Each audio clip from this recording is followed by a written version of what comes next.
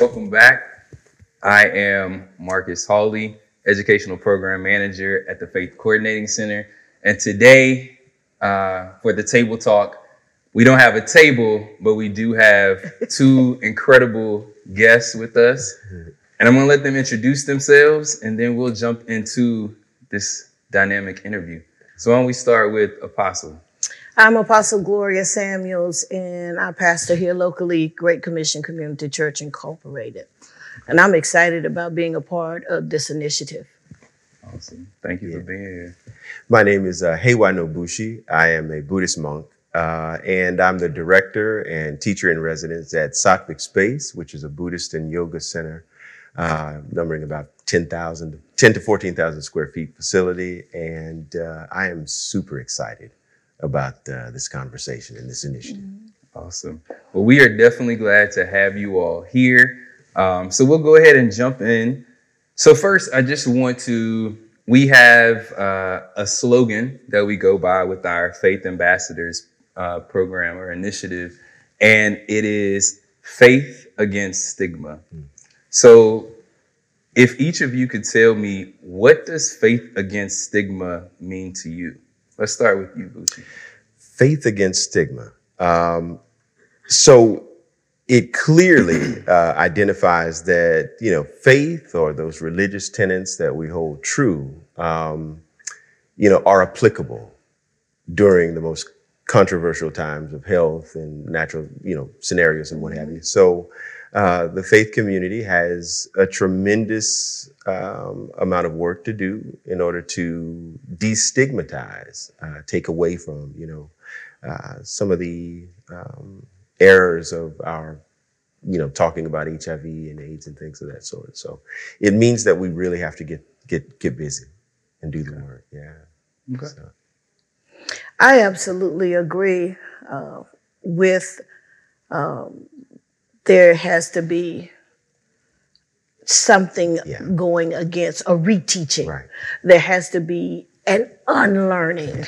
Yeah, absolutely. To relearn, for us to display a more humane I agree. conception to faith, and take out the judging of others.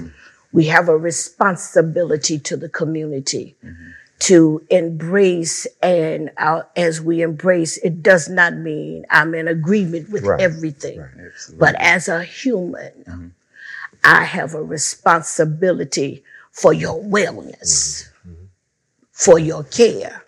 If I'm going to say Jesus is effective in the earth. Yeah. So I just believe that as humans, we need to, as we connect with our faith, we need to understand the responsibility that we have towards humanity. Yeah, absolutely. And it is not always easy conversations. Yeah. And it is not always easy decisions, but they are necessary decisions for us to produce better communities. Right. And starting with the conversation to undemonize certain things within our community is a start. I am grateful to be a part of this conversation because I have a brother who was diagnosed with HIV and AIDS years ago, who contracted it from his wife. And so I know what it's like to deal with it from a family perspective, where people, they're afraid to touch, they're afraid to sit, and all of this. And there's a constant, moving away from and all of that. And I wonder how much I know where there's a lack of ignorance or a lack of knowledge, and ignorance is at the bed of it, that you kind of overlook things or just say, well, they just don't know. But I wonder if the faith community really realized how much we've aided in enhancing that demonization of people within our community. Amen. Let's talk about that a little bit. So you've talked about the demonization, the need to relearn and reteach. How do we start in that? Like, what does that look like to start to relearn or reteach and change some of these demon type things that have been said or that a lot of us carry because we, got this from our faith communities. Where's somewhere that we can start? Somebody who is looking to be better and do better, like how could they start?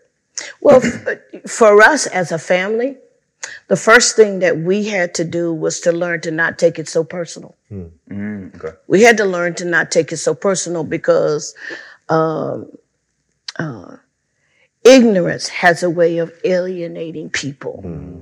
So we had to come to terms that we're going to love people through this. Right. We're going to love people.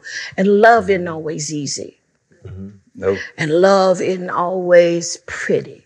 And love isn't always you do what I want you to do when I want you to do it, how I want you to do it. Often love is has to be very tolerant, very patient, long-suffering. That's what that piece is about. And so we learn to just kind of teach people gradually as we encounter them. And anyone who knows my mother in particular, she is a clean, we call her a clean freak, so Clorox is her friend. And so just teaching and making people aware that although my brother was diagnosed and when he went through surgeries and all of those different things, that it helped him to see family. It helped him to see his friends. And so we just taught patience, love, and just caring about another and being honest. Because, we had cousins and people who said, particularly his cousins, because that's who he ran with, that said, I just didn't know. And so, I just don't want to get it. And, but now you know how you get it. You see what I'm saying? And so when you have those kind of conversations, people are like, oh, okay. Yeah. Okay. So that's how we did it for us as a church, because we have a health and wellness ministry within our church. And for us as a church, what we try to do is make sure that everybody is welcome and that nobody has a sense of being disregarded because you have whatever it is you have. Because when he was on that cross, it was for everybody. And so that's what we try to display in our actions rather than just our words. Right. Love is an action word. Love is an action. It really is. And people want to say it a lot, but people don't want to put the works in to do it. That part. That part. So. And Bucci, like, what are your thoughts on that? Like, how do, what's one thing that you believe could help people to end HIV-related stigma? Especially within the faith space. I would certainly have to say and agree with Apostle, education. Okay. There is one common thread that binds all of us. All of us have the same problem, and it's not money, it's not this, and it's not that. That problem is life is not happening to us the way that we want it to. And so if we are to ever improve anything, one of the first things that we are admonished to do is to learn, to educate. So I think education is key. Secondly, all of us, every last one of us, are victims of the post-traumatic stress disorder of our parents. And our parents went to church, and our parents picked up, these kinds of attitudes and behaviors, these kind of modalities and protocols of behavior that they displayed, and we learned them. And so many of us are operating in ignorance. We hate, we dislike, we stigmatize because mama said it, daddy said it, the community said it, the culture said it. And how you change that, in my opinion, as a monk and also a friend of Jesus, I think that education is key. Right. Education is key. Right. Getting to know more about our own individual mental health status, getting to know much more about our emotional status, and then also challenging ourselves to learn or go beyond what we already know. Those things are going to help to destigmatize, HIV, AIDS, whatever, malady may come to the human species. It's going to take education in order for us to improve it. Yeah. Okay. Yeah, that's real talk. Yeah. Yeah, that's real talk. Yeah. But, how many of us want to be unlearned to relearn? Yeah. Because now you got to break down belief systems. Yep. And you got to challenge. You got not only challenge what you've been taught, but you got to challenge who you've been taught it by. Right.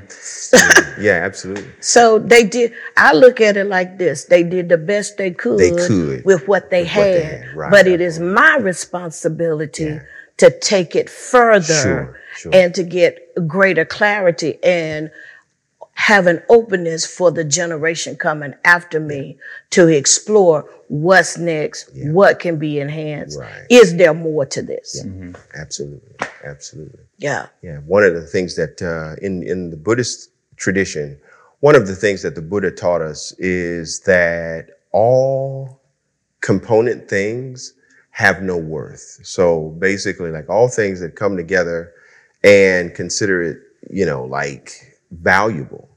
It's not valuable by itself, but every little part of the component is the most intricate part, the most valuable part. So unless we all work together, there's really no value in what we're doing. Unless we all learn together, there's really no elevation or matriculation to the next level. We'll just, be riding around in space cars and still stigmatizing, LGBTQ people and people with HIV and AIDS. So, or anything else anything else that culturally we don't want to embrace. And and it's easier for people to judge as opposed to think. It's not something that, traditionally, we are really strong about in this nation, never have been. Consider that African Americans are largely disproportionate in every aspect.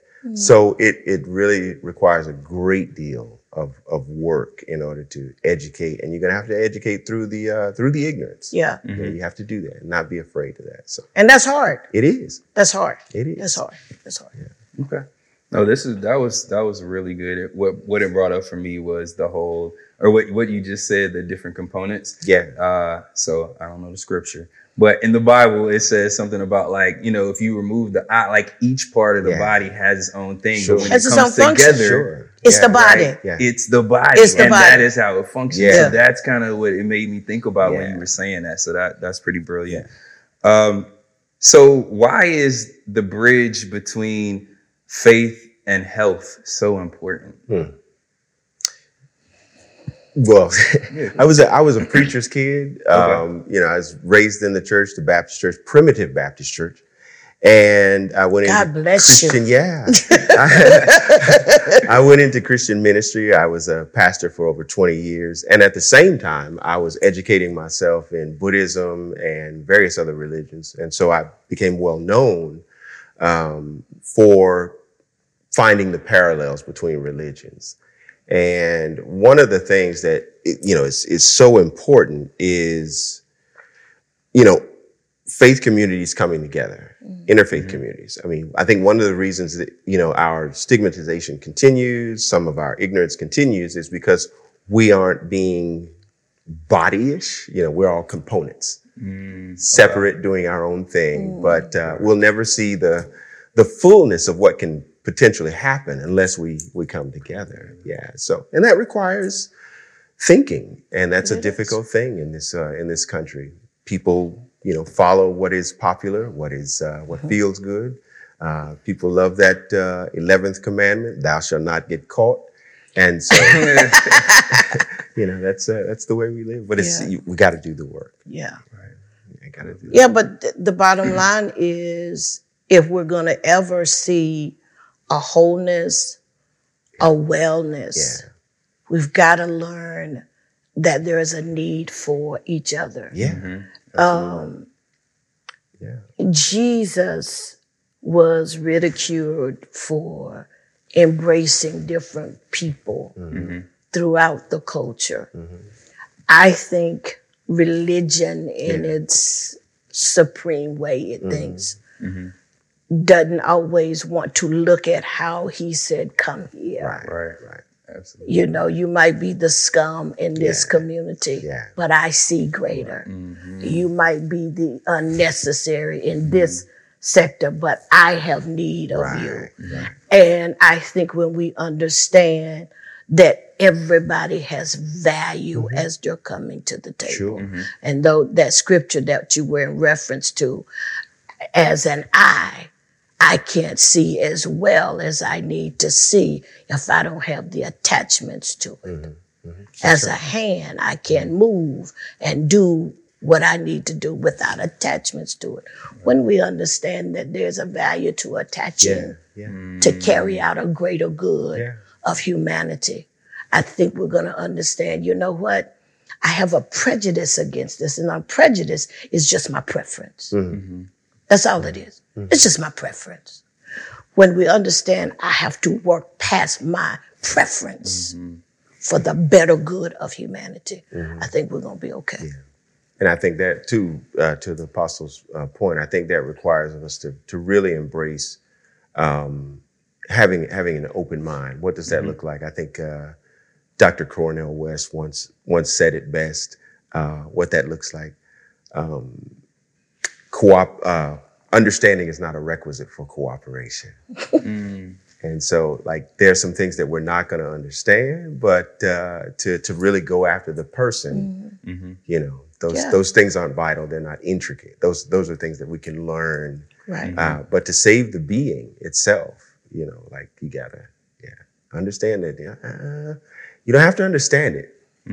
One of the things I remember very vividly, because I was on the verge of being called back to military service when 9/11 happened, was after several hours, all the people start coming out of the buildings before they, and everyone was great, black, white, everyone was great. And they had these distinct tear lines or blood, and I said to myself, that's fascinating. That's actually a teachable moment. If we can embrace that, the tragedy of it all, people just kind of primordially knew, help each other. So I think we need to work towards it. Yeah. They remembered that they remembered that whatever differences you had didn't matter. It didn't matter. Because the whole matter was, we got to get out of this building. Mortality had a tremendous way to change those minds. So. And the humane thing for me to do is to help another human get out. Yeah. Think about how much faster they could have gotten out of the building had everybody been practicing that kind of openness anyway. Well, most of the time we are a reactive very much nation rather than proactive. Yeah. What that brings me back to, or what it brings back to me, is what you were saying earlier. Love is an action verb, action word. Yeah. So if we're able to love, and it's funny how tragedy brings about love every single time. Oh, absolutely. Division is here, and then something tragic happens. And for some reason, we all come together in love. And we have to work at making that possible without the tragedy. Right. Yeah. Right. Yeah. Absolutely. Because the tragedies are simple reminders that we don't stand alone. That's right. Absolutely. And that we need each other to make a difference. This country, when we get that, when we really get that, We get it. we're going to understand, you know what? Whether you this side, that side, upside, downside, everybody got something Yeah. to bring to the table. And we have a responsibility. We'll do better. Yeah. We'll do better. I truly believe that when you get egos Yeah. under subjection to greater, we're gonna be okay. Absolutely. Right now, egos are where it really is all about me. Yeah. And when we start understanding, no, it's about us. There is a greater thing that needs to happen with humanity, you know, and so. That's right. Well, I thank you all. This has been a great conversation. I know it could continue. There is so much deeper that we could go. But I just wanted you all to also let the folks know where they could find you, either online, email, or the places of worship that you work. So Well, you know, I'm Gloria Samuels. I am the senior pastor of Great Commission Community Church, located right here in Winston-Salem. We're located at 3733 Ogburn Avenue, right off of 52, right after. And actually, when you look up approaching Akron Drive, you see the steeple. Okay. So we're located there. We're also located on Facebook, Great Commission Community Church. We're located there. And then we're located on Instagram, and you can find different snippets of us on YouTube. So we're just kind of all over the place. And we want people to, because with COVID, we have now people in 6 different states and 1 other country. And our goal is to build virtually so that we have a strong virtual family. And so that's where you can find us. And we invite you to come. Our worship service starts at 10. We're usually out about 11:30. We have teachings all week. We do teachings on just life things, just life things. We believe that if you learn basic life principles, you can touch people throughout life. Amen. And so, that's where we are. That's what we're about. And that's why we're here. We're located in a community that has a lot of disparities. So, Well, thank you. yeah. Doing the work. Yeah. My name is Heiwa Nobushi. I am the teacher in residence at Sattvic Space, which is a Kundalini yoga and meditation community.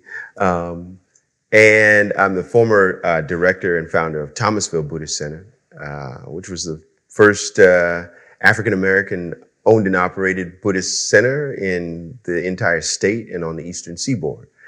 You can find me on Google, Wikipedia. Just type in anywhere. Just type in Bushi, and there I am. Bushi, you can find him.